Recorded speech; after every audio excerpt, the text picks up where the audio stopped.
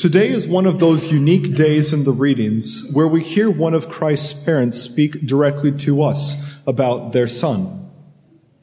Now, before I get into that, I want to point out that the Bible is filled with people speaking. This can either be directed toward each other, with speaking towards God, God speaking to us humans, or in the New Testament, we have people speaking about Christ. Or most importantly, we have Christ speaking to us. We have what he said. There are many different types of dialogue within the Bible, using all sorts of various writing styles. There's chronology, metaphors, parables, letters, proverbs, etc. Now, because we believe that the Holy Spirit is the co-author of the Scriptures, we believe that there is a lot of weight on these words and that there is cause for much contemplation for each of us. There's tons of meaning that we can pull out of them and apply to our lives. There's a phrase which I heard back in grade school which has always stuck with me in reference to the applicability of the Bible in our lives. Namely, that the Bible will mean absolutely nothing to any of us and will fall into the realm of simply nice poetry, sayings, whatever, with little to no relevance, unless we insert ourselves into the story and hear the individual speak directly to us, or we see how their actions affect each one of us personally. This concept of inserting ourselves into a story isn't new. It's not foreign to our thoughts. However, it struck me in particular with regards to the Bible when I heard it. So this communication which we're able to listen in on, which we're able to hear, is crucially important because it gives us the context in which we can learn from the good and the evil that our forefathers committed, and therefore find a way to grow from their experiences and develop a closer relationship to the Lord. In the Old Testament, we hear many stories where God is speaking to individuals and instructing them down a path which prepares the world for the Messiah. This is the case in particular in our first reading today. God is asking Abraham to trust him, and that the sign, the proof of the veracity of God's word, will be the fact that Abraham's descendants will be as numerous as the stars in the sky. The crux of this is that it is through trust that God is able to work miracles which exceed our wildest expectations. Through trust in God, Abraham would become the father of countless millions. Now, to him, this definitely didn't seem possible, I'm sure, because being an old man at that time, he only had 2 children. Yet God asked him to be faithful, not to question how this was going to happen, but to be faithful to his word.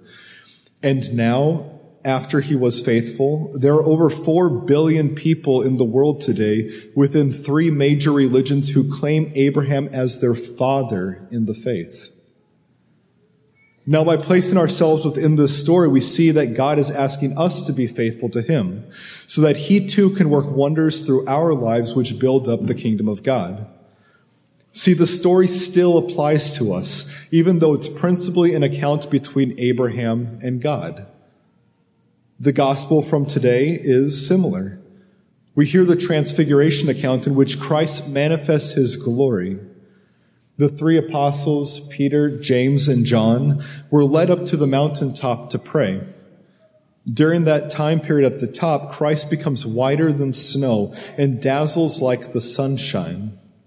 And Moses and Elijah appear to be conversing with him. Now, there's lots of different details and questions which surround this story.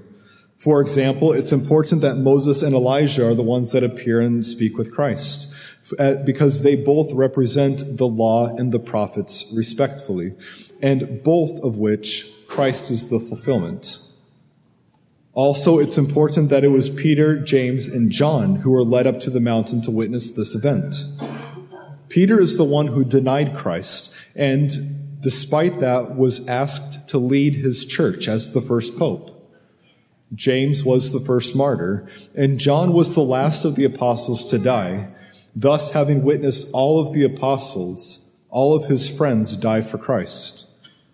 Each of these persons arguably needed to be strengthened in a particular way by this physical manifestation of Christ's divinity.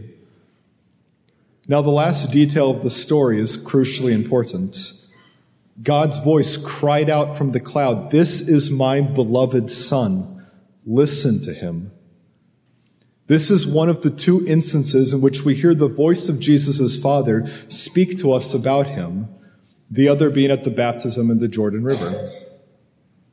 Now, this was God speaking to Peter, James, and John. However, like I mentioned, we need to place ourselves in the story and hear the Father speak to us about his Son. The Father is telling us that Christ is truly his beloved Son. And what's more, he says we need to listen to him. We are being told to do that by the Father, to listen to Christ.